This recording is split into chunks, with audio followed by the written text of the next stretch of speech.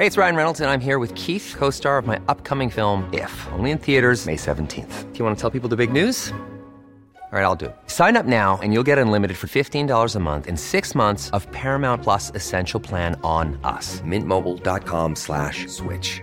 Upfront payment of $45 equivalent to $15 per month. Unlimited over 40 gigabytes per month. Face lower speeds. Videos at 480p. Active Mint customers by 531.24 get 6 months of Paramount Plus Essential Plan. Auto renews after 6 months. Offer ends May 31st, 2024. Separate Paramount Plus registration required. Terms and conditions apply if rated PG.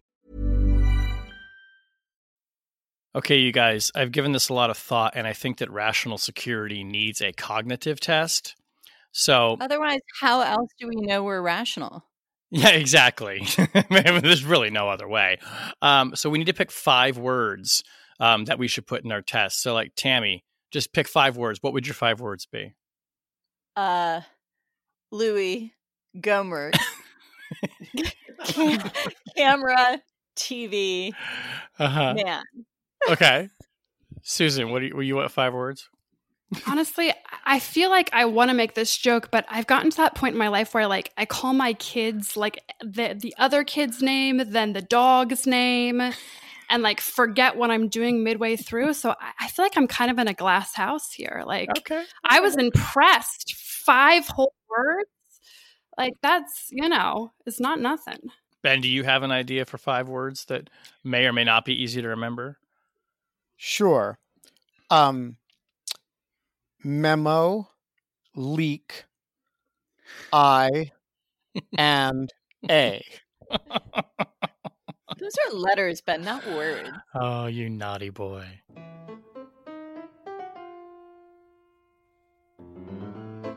Hello and welcome to Rational Security, the Barr, Portland, Pompeo, Camera, TV edition. Beautiful. I'm Shane Harris. If you ask me those 5 words 20 minutes from now, I will remember them because they are written down in front of me. Sharp as a tack. You will prick your finger on me. I'm so sharp. Real lawyers, Shane, take notes. I need a real lawyer. Where's my Roy Cohn? It's amazing. You just shown that you are one. Apparently, I'm a real lawyer. Finally, after years of hosting this podcast, I'm a real lawyer. That's great. I am here in the remote jungle studio with my good friends, Susan Hennessy, Ben Wittes, and Tamara Kaufman-Wittes. Hi, guys. Hi. It is Boo. Oh, my goodness. It is a lovely day in late July. It's not as hot this week. I'm very pleased for that. It's a little cooler in my remote jungle studio. I hope you guys are feeling good. My remote jungle studio is sweltering, but I'm also in like a regular room. And so if my sound quality is as good as it was previously, it means that for the past 4 months, I've been like hunched on the ground of a closet with like blankets over me, doing this podcast in the most absurd way for no reason. Wow. Picture it didn't happen. I did. I tweeted pictures of my remote jungle studio. The nation is grateful for your sacrifice. We are. Yeah, and no. You sound good. On the podcast this week, Attorney General Bill Barr testifies before Congress about a lot. State and federal officials negotiate how to remove federal forces from Portland amid continuing protests. And Secretary of State Mike Pompeo, you remember him, faces his own day on the Hill after a blistering report on State Department dysfunction. Let us start with I feel like this is fair to say, the much anticipated / much delayed testimony of Bill Barr before the House Judiciary Committee this week. I'll just give you a flavor of it if you missed it from our coverage from the Post. Democrats clashed with Attorney General Barr on Tuesday at a congressional hearing marked by angry recriminations over racial justice protests in Portland and around the country, as the nation's top law enforcement officials said additional agents were needed to subdue aggressive, violent crowds. This hearing started out acrimonious, liberal lawmakers accusing the AG of politicizing the Justice Department through those deployment of federal agents to U.S. cities, as well as grilling him on his involvement in high-profile prosecutions of people connected to the president. and his posture in the upcoming presidential election, which we will get to, I'm sure. Ben, I want to start with you on this. I was struck that in Barr's opening remarks, he said that partisan politics and political rhetoric had no place at the Justice Department. And then he immediately criticized, in his words, the bogus Russiagate scandal, and then insisted that he had made decisions free from political influence. Which we've talked a lot about before on the podcast. So rate for us Barr's performance in this hearing, which, and disagree with me if you want on this, struck me as indeed a largely political one. However, he might want to argue the opposite.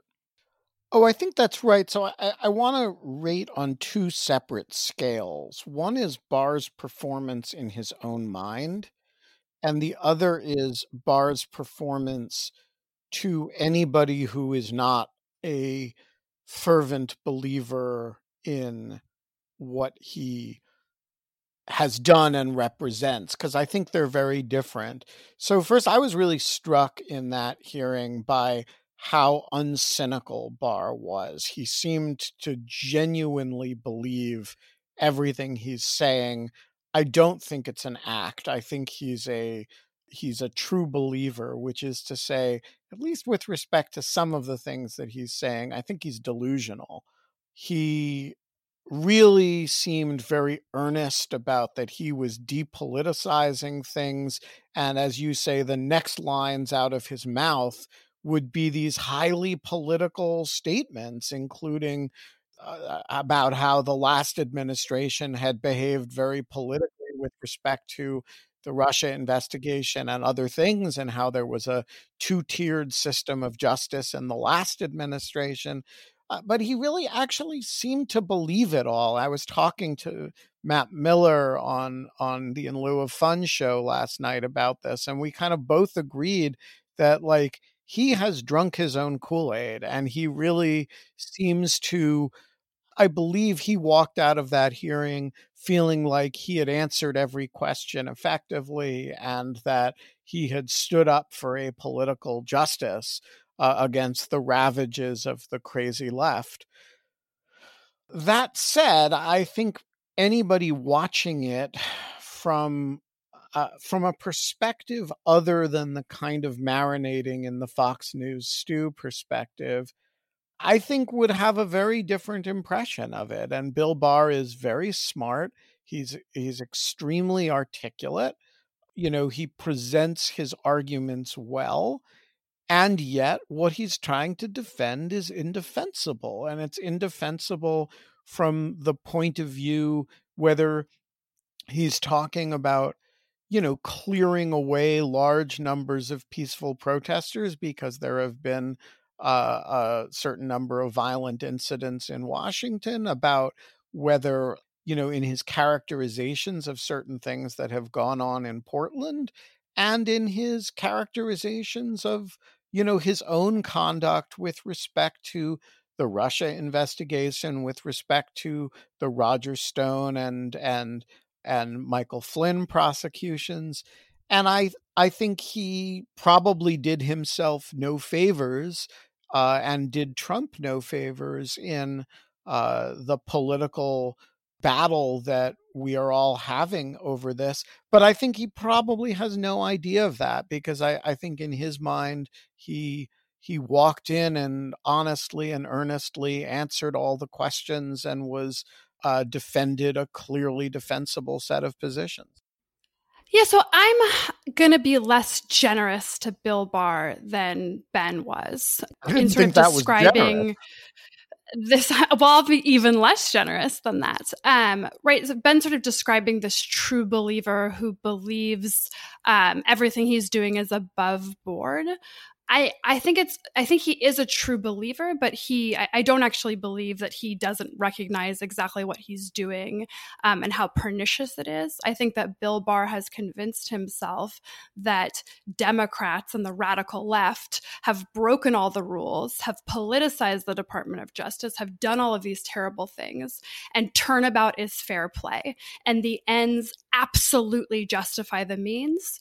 And he, no matter what he's doing, even if he plainly recognizes, because any person with just basic logic and common sense could recognize that he is doing exactly what he criticizes others of doing, I think he justifies that to himself as being basically justified and allowed and allowable and for the good of the country and the good of the Department of Justice. And so I think it's a true believer of that type. That said, I don't think he's a good faith actor, and I'd make a little bit of a distinction. Look, the House Democrats took a lot of criticism for being sort of scattered and talking over Bill Barr. Anyone who routinely watches House hearings shouldn't be especially surprised, although I acknowledge that was frustrating, right, that they really were not able to get answers out of him, in part because there were so many different questions, so many sort of different thematic abuses to attempt to sort of, get to some ground truth on. And so nothing was really developed. There was one thing that I think was really, really, really disturbing and hasn't gotten enough attention. And that's his quite intentional decision to cast doubts about the security and integrity of voting by mail. So he said multiple times in his testimony that he's very concerned about foreign actors manipulating sort of voting by mail in November at this very large scale. There is no evidence to support that claim.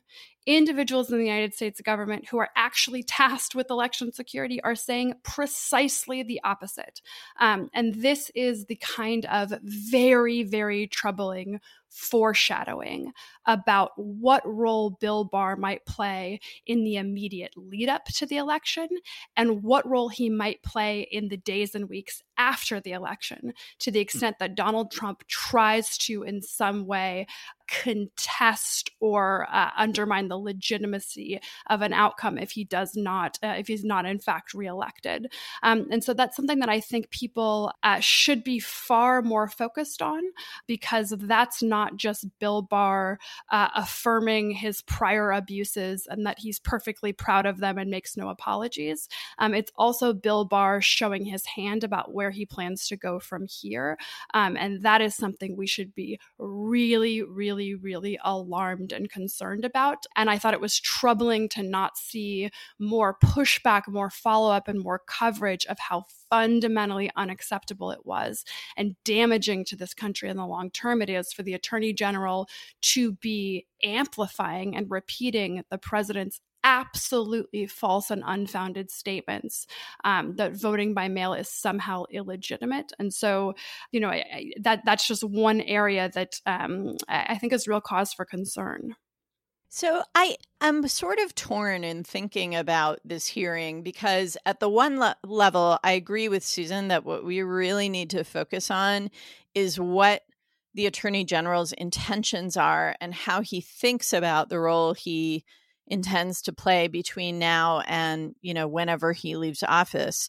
And in that regard, I would say disturbing yesterday was not only the crazy stuff about voter fraud, but also the degree to which he was completely unrepentant about Lafayette Square, about what happened in Washington in the beginning of June. And, we are still dealing with the prospect of deputized federal law enforcement of various types showing up in various American cities, something that we're going to talk more about in the Portland context in a minute. So, on the one hand, yes, we need to understand what this guy's worldview is and what it is he intends to push. And as far as I could tell yesterday, he's pushing whatever is on the agenda that comes from the White House or Fox News. There didn't seem to be a sort of coherent theory of the law behind any of it. It's just a bunch of agenda items pushed by the president and his allies, and he seems intent on facilitating those. But the other part of me, recognizes that a hearing like this, its main function, Americans aren't watching the whole thing. They're going to see tiny little clips of it on the news or in political advertising. And so all of the talking over each other and kind of shouting at each other, which is so frustrating to listen to from inside the Beltway, is really sort of the whole point of the thing from outside the Beltway. So my question to Susan and Ben and Shane is, How do you think the American public looks at Bill Barr after this hearing? Well, let me try and answer that by also posing a question that relates to it too, which is I agree with Tammy that I don't think the public tunes into this. And for most people, Bill Barr is probably a presence and a face they've seen, and they're not really following, his statements and policies that closely. But I do think that insofar as he's the Attorney General and oversees various investigations that are going on right now, including the one from John Durham, the Assistant U.S. Attorney who's looking into the origins of the Russia probe, he can kind of load the political cannons and fire them at will. And that is something that will get the American public's attention. I mean, he was asked whether he would hold off on releasing any findings from the Durham investigation as we get close to the election, since it will presumably be a very politically charged document. And he wouldn't agree to that. And, there have been rumors flying for months and maybe even longer that Durham is, going to find some kind of October surprise that's going to, reveal that the entire Russia investigation was corrupt. I think most people find that pretty absurd. But Bill Barr is kind of his one with the finger on the trigger, it seems to me, with respect to that. Ben, what do you think? Well, so Barr acknowledged that Durham had gotten slowed down because of coronavirus. And he also clearly had high hopes for this investigation at some point, and maybe still does.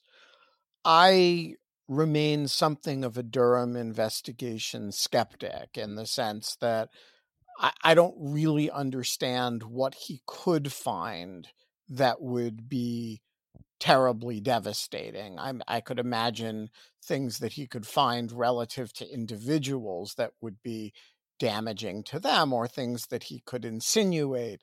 But the activity that constituted the Mueller investigation happened, actually. The IRA case states a bunch of facts. None of those facts are meaningfully in dispute based on anything Durham found. The Russia hacking indictment states a bunch of facts. Those aren't meaningfully in dispute. The Roger Stone case was proven beyond a reasonable doubt in a court. The other cases involved pleas. So you can kind of chip at the edge of this and, spin out conspiracy theories in which, Jim Comey was feeding dog treats to Pete Strzok under a table, and they hatched up the, and John Brennan called, and they all sort of somehow got Alexander Downer to meet with George Papadopoulos. But is anybody going to really care, given that the fundamental findings of the Mueller investigation are just true, right? And the Mueller investigation itself generated less attention and focus. The story that he told generated less investigation and focus than it should have and probably warranted. Does anybody really think that the sort of faux undermining of that through some other reinvestigation of a reinvestigation is going to make a big splash in the face of a pandemic and an economic collapse? So I remain of the view that, conservatives or Trump supporters are too hopeful about John Durham, including, by the way, Bill Barr, and that a lot of people who are afraid of the October surprise, whatever effective October surprise is going to happen, don't think is going to come from John Durham. And, for all the people who keep tweeting at me that, when Durham's done, I'm going to get arrested and sent to Gitmo, I'm waiting. Cuba's lovely. Yeah, I mean, look, there is clearly right now sort of a coordinated and ongoing effort to try and undermine the Russia investigation sort of writ large. And I think what we're seeing is a plan that was sort of put into motion before the pandemic and was really a plan that maybe was about sort of those marginal Fox News watchers that obviously are consuming right-wing media, which is the only place any of this stuff is really coming up, are uncomfortable with Trump and sort of on the bubble about whether or not they really would turn out to vote for him again, sort of trying to rehabilitate this or give a narrative of this victimized president and the radical out of control left. I just think that's a strategy that is fundamentally pointless in the face of a pandemic and economic collapse that Ben is referring to. The one place that I could see this suddenly becoming very significant is if, for example, Joe Biden selected Susan Rice as his vice presidential candidate. Right, somebody, right, who's on the ticket and allows them to sort of rehash conspiracy theories. That I could see sort of giving it another sort of charge. But other than that, I think this is just a sort of a foolish endeavor designed to preach to sort of a small choir of Trump devotees. And the right answer for the rest of us is probably just to roll our eyes and ignore it. Yeah, I'm with Susan, by the way, on the Susan Rice pick. I, for the life of me, don't know what exactly that gets them, and it seems other than a lot of headaches. But we shall see. Let's talk about my hometown, Portland. I talked to my mom the other day, by the way, about how things were going in Portland. She hasn't left the house, but that's not because of protests. That's because of coronavirus. But Susan, why don't you start us off with the latest news that we're just hearing about now, which is that federal tactical teams are going to be leaving this city, according to the governor, under an agreement in which Oregon State Police will protect the exterior of the city's federal courthouse, which I think has been a scene of a lot of the protest and purportedly, anyway, a lot of the concern in the White House. And then federal officers who normally do security at that building will protect the interior. So is this effectively a kind of a truce between the state of Oregon and the Trump administration? Yeah, I think it's a way to attempt to let the Trump administration back down without appearing as though they're giving up entirely. It's a little bit hard to reconcile the Oregon governor's statement with the interview that acting DHS Secretary Chad Wolf gave afterwards, in which she said that they had reached an agreement that DHS, ICE, and CBP agents would actually were planning to leave in 1 week. Chad Wolf kept saying again and again that they will stay until they are confident that the federal property is in fact secured. And so there's some daylight between there that it's not entirely clear what's going on. And yes, the agreement appears to be this compromise by which the Federal Protective Service and the Marshal Service are going to protect inside the courthouse and fence, sort of the fence around it. And then the Oregon State Police will assist them. And then CBP and other federal officers are kind of going to be on standby in case things get out of control, but will not actually be deployed. That appears to be the way things are breaking down. We'll see how this actually plays out in practice. I do think it's significant that this would resolve the issue of sort of the federal government being deployed over the objections of the state and state officials in a context in which the pretext was really, really unclear.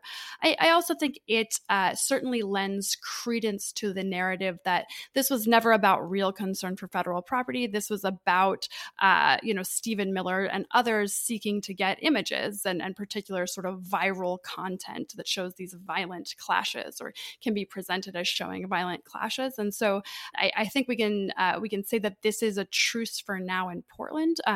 The big question, though, for me is the intention to then replay this sort of in a rinse and repeat way in lots of other American cities, right? Because we have Trump making these comments about deploying federal forces sort of all over the place. So, it is a truce in the sense of it's an actual agreement that both sides appear to be buying into. We'll see if it actually resolves tensions in Portland in the long term, but I don't know that this story of the sort of militarized DHS being deployed in cities that the president of the United States happens not to like, I don't know that story is over yet. Ben, talk to us a bit about what you've been learning. You've been doing some journalism of your own in terms of what DHS is doing on the ground, expanding definitions that it applies to protesters, as well as some of the intelligence that they appear to be collecting. We've talked, I think, last week or the week before on the podcast about this new guidance that lets DHS Intelligence and Analysis, or INA, to call back to your cognitive test, collect information about threats to monuments, statues, and memorials, which seem to be a way to kind of broaden the lens, if you will, to get more information collected on protesters. So what are you finding? Memo, leak, I, and A. And, they ask it to you later. And if you get it in order, you get extra points. Well, then you get extra points, my friend. I do. I got it in order, and I remembered it for, 20 minutes or however long we've been going. Look, people have been giving me a variety of different documents, which I have been tweeting as soon as I, A, verify that they are authentic, and B, that they are not classified. And I think one of them in particular, is a document complaining about previous disclosures to me and actually to you. The other one, which I think is more significant, frankly, is a document that seems to reclassify or to suggest that Antifa should be reclassified as a kind of violent threat actor, a sort of repeat player threat actor, which I think really comes from the president's public suggestion in a tweet some time back that he was going to designate Antifa as a terrorist organization. This can't be done under the law, but I think what INA did or proposed is changing the nomenclature of it to be much more terrorist-like. And I think a lot of people found that offensive, both inside the government and outside of it. And, I think it reflects a sort of aggressiveness of language that, coincides with an aggressiveness of collection and of, philosophy in terms of what is collectible and what is not. The memo uses language like baseball cards to refer to the information dossiers that they have on people. Baseball cards is a term imported from the Iraq operations, where we were kind of going after individuals, many of whom we were killing, by the way. And the baseball cards were the kind of dossiers on them. And so there's sort of an increasing use of kind of counterterrorism inspired language and counterterrorism inspired energy associated with, what are in some cases genuinely violent individuals, but people who are basically engaged in vandalism and sort of defacing buildings rather than what we would think of as terrorism. Tammy. So I feel like we really need to revisit what the federal response to events in Portland means. Because I feel like we can look at this stand down by CPB, and it is, let's not make any bones about it. This is them backing down in the face of pressure from within their own party, as well as, the outcry from civil society and from Democrats and the oversight attempts and things like that. They overreached and they sparked fears which exist throughout the conservative half of America about abuses of power by the federal government and overriding the autonomy of states in a federal system. And, so they're backing down in Portland, and they were making the problem worse very demonstrably. So we should understand this as backing down. But backing down from what? One of the things that really troubled me about a lot of the media coverage of what CPB was doing on the ground and what federal agents were doing on the ground in Portland is that it was discussed constantly in the context of creating a narrative for the president's reelection campaign, in the context of domestic politics. Oh, he wants to get video images on behalf of his law and order campaign. Never mind that what they were actually doing was the very opposite of regular law and order. Snatching people off the streets in unmarked vans is not law and order, and no American is going to see it that way. But the bigger problem is that the authorities that were given and what Ben just described about the intelligence operations underway, plus Trump's promise to do this elsewhere, these things add up to something far more than an attempt to create a campaign narrative. This is the big, I know I'm going to sound paranoid, but I don't think I'm being paranoid. This is an authoritarian attempt. It's an attempt to use federal power to suppress free speech and civil rights. It's an attempt to use federal power to intimidate and to exclude from legitimate politics a whole chunk of the public. That's what was going on the streets in Portland. And that's why I'm so relieved that CPB was forced to back down from this overreach.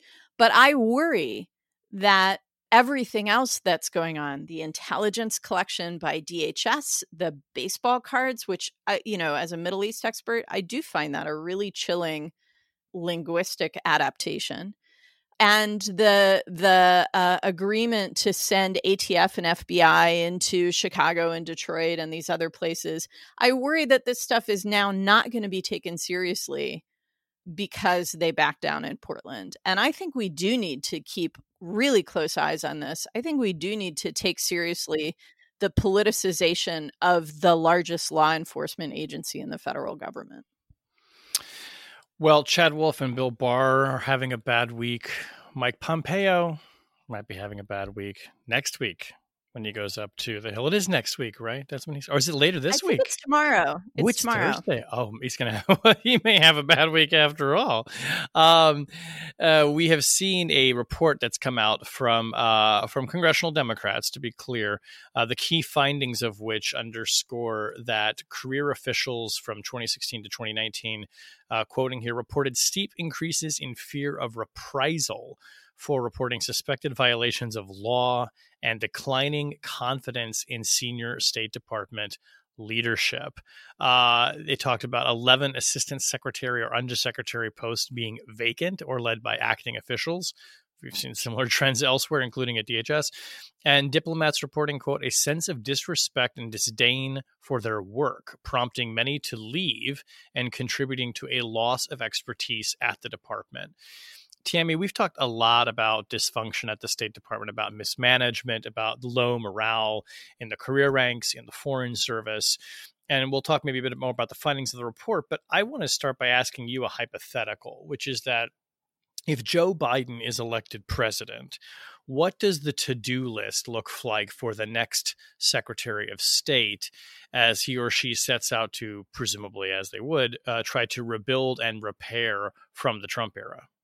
Yeah, I think the next Secretary of State is going to have a huge institution repair and building challenge. And it's interesting because usually this is such a plum cabinet post because, you get to do high politics and fly around the world and glad hand.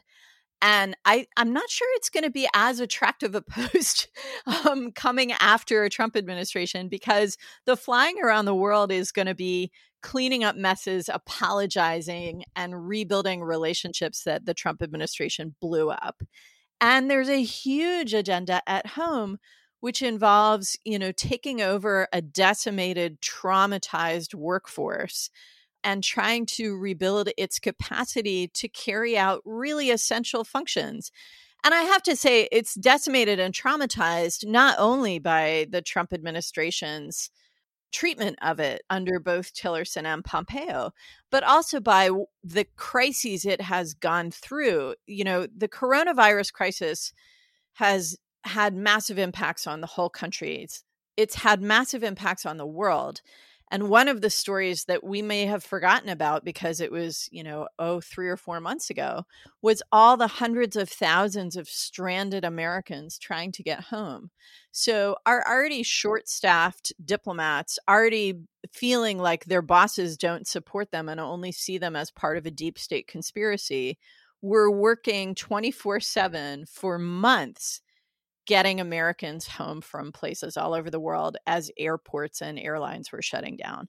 So I think, what's the first task? Well, the first task is like everything. I think that's part of the problem. But it starts with a statement of leadership, a statement of principles that a new secretary speaks to the workforce and says, I understand how hard it's been. I believe in you. I support you, and I'm going to work to make this place better for all of you and for everybody else that we need to bring in to do this work. And I think, that should be a doable message. If it's a Joe Biden win, then you have this progressive movement that already wants to move resources from the Pentagon to the State Department and already has sort of adopted people like, retired Ambassador Marie Yovanovitch as heroes and heroines. So hopefully there will be public support for the legislative changes and the budgetary support that the State Department is going to need to rebuild. But boy, that Secretary of State is going to have a tough job. Ben. I just want to say I would love to have that tough job. I'm not proposing myself as Secretary of State, but you walk into a building where you will be greeted like the Lord and Savior himself. You go to a foreign meeting, all that jetting around the world to apologize. You walk in and allies will fall at your feet and say, oh, thank God you're here. You have no idea what we've been through. This would be such a freaking ego boost.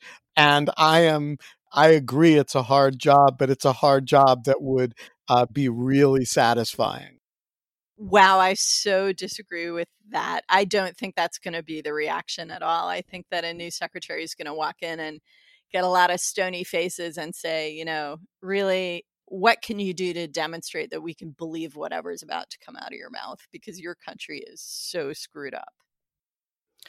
I would just draw everybody's attention to this amazing final paragraph of the Washington Post story about this report by John Hudson, which reads in full, the State Department representative said that the department's, quote, swagger is fully back, end quote, using a catchphrase Pompeo repeatedly invoked at the outset of his tenure. The department declined to offer the name of a specific person willing to defend Pompeo's leadership. End of story. Yes, you're right, Susan. That was very, very telling. And it was also telling that when the Democrats released this report yesterday, one of the star speakers at their briefing was Pompeo's own former Undersecretary for Political Affairs, distinguished and beloved career Foreign Service officer Tom Shannon. And, it raises this is much more of a political question for Mike Pompeo, but it's one that I find fascinating. And I agree with everything Tammy said about the uphill climb that the next secretary faces.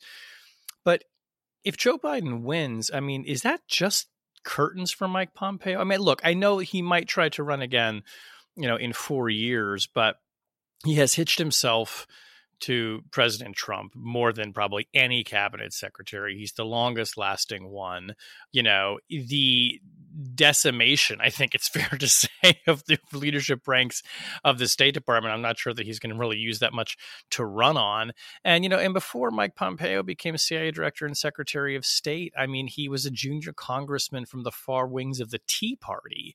It's such a fascinating rise and potentially, if not fall, maybe just fade away for Mike Pompeo. I think that's right. So I think Pompeo's had two possible plays. One, which I think he really wanted to do, was to run for Senate in Kansas, and that would have given him a perch for the 4 years that if Joe Biden won, until he could kind of figure out whether he was going to run for president himself. For a variety of reasons, that did not work out for him. And so you end up with a bit of a lion in winter situation. One possible solution to that is to spend a lot of time in Iowa and New Hampshire starting early. A second possible way to do it is to kind of camp out at an institution of one sort or another maybe associate with a law firm and do a kind of lot of grouchy public speaking about the Biden administration and kind of emerge as a, this is basically a John Bolton like strategy, right? But situate yourself somewhere where you can be the bomb throwing opposition and then parlay that into a presidential run. The problem with Pompeo, is that he's, with the exception of this one congressional district, he's never shown that he has any electoral appeal to anybody. And, he is a genuinely unpleasant person. And, politicians do at some level have to be at least a little bit likable or charismatic. And he just, he's just not. And I think, in a way that Bill Barr actually, has some public appeal in that he's, highly articulate. That is not Mike Pompeo. And Mike Pompeo, I think we're likely to see that in tomorrow's hearing, that he's just a growly kind of guy. And it's very hard for me to imagine him having an appealing presidential run. He's not growly, he's whiny. Right.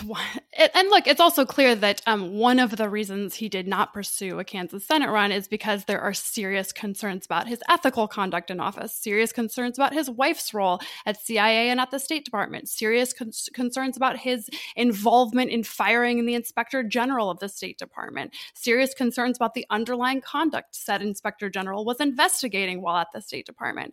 And so, there was a reason Mike Pompeo didn't think he could run for Senate. And that reason is going to follow him. And so to Shane's original question, I think Mike Pompeo has gone 100% in on Donald Trump. And that if Donald Trump does not win re-election, I do think it's curtains for him and any political aspirations he might have in the future.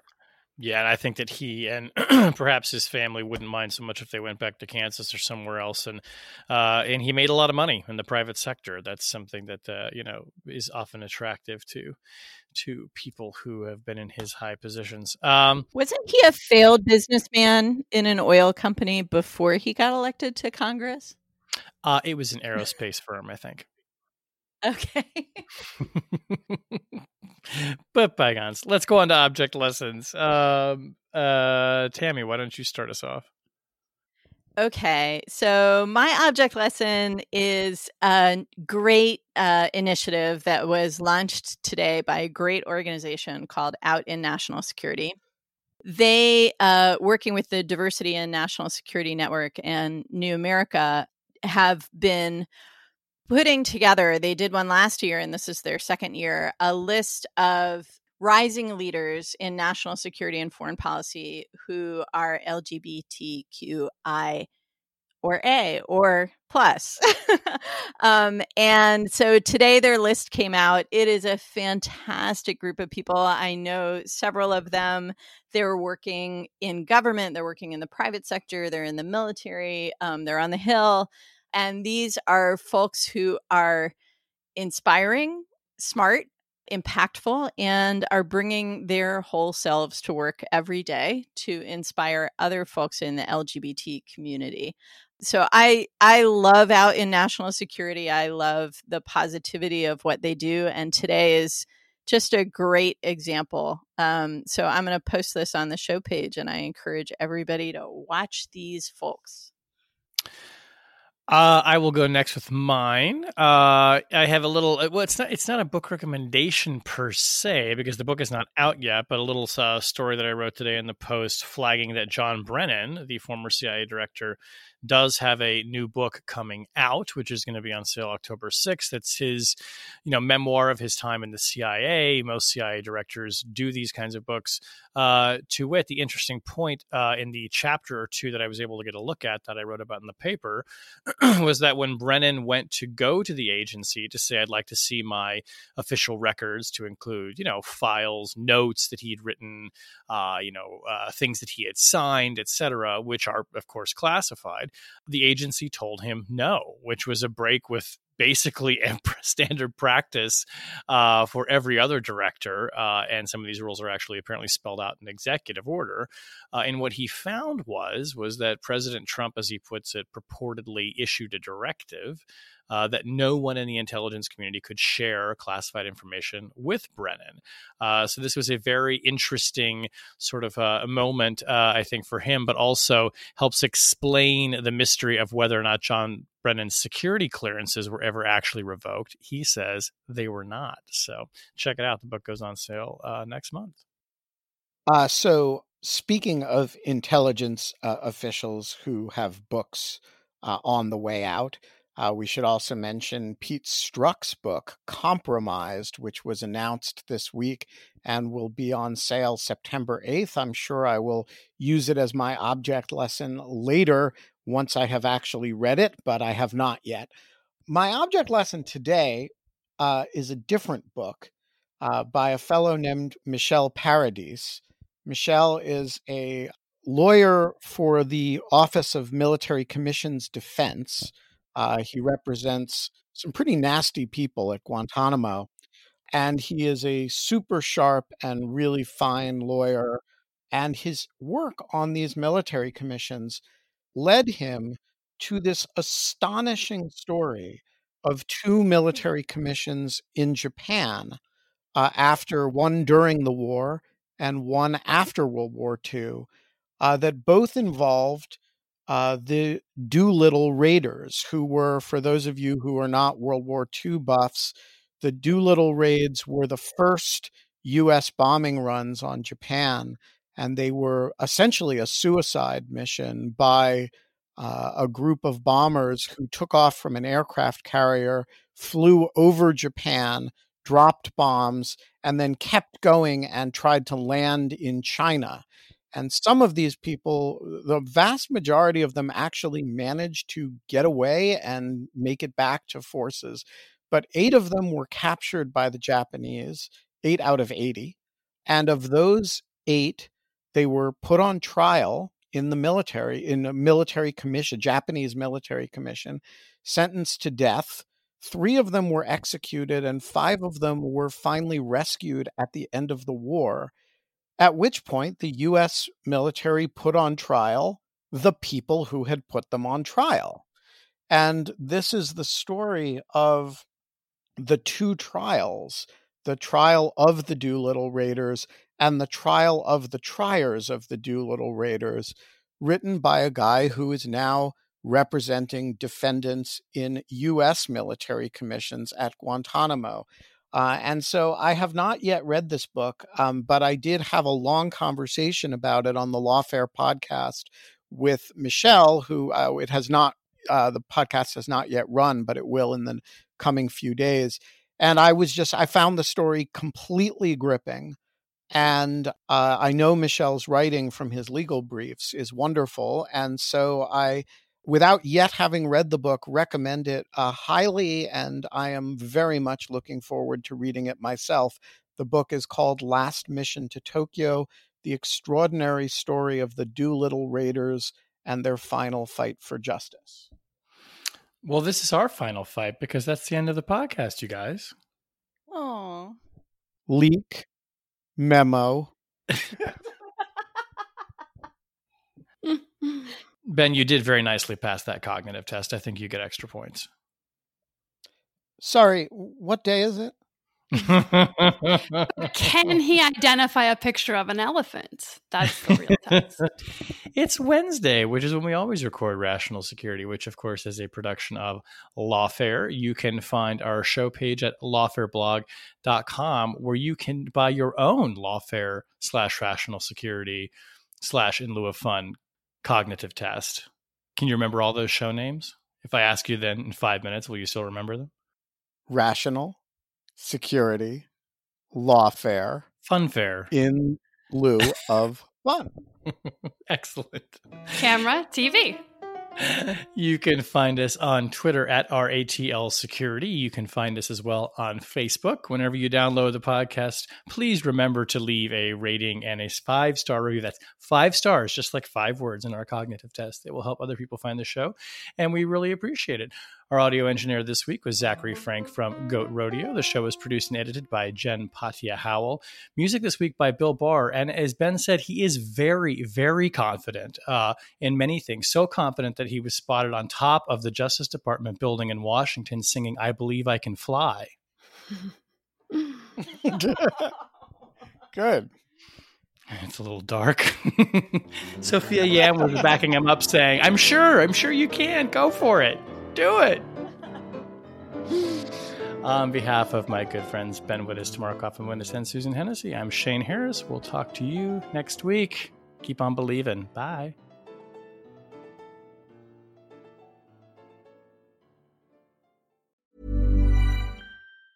Planning for your next trip?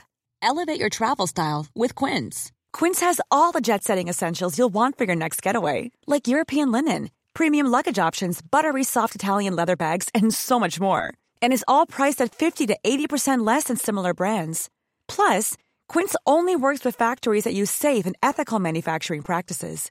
Pack your bags with high-quality essentials you'll be wearing for vacations to come with Quince. Go to quince.com/pack for free shipping and 365-day returns.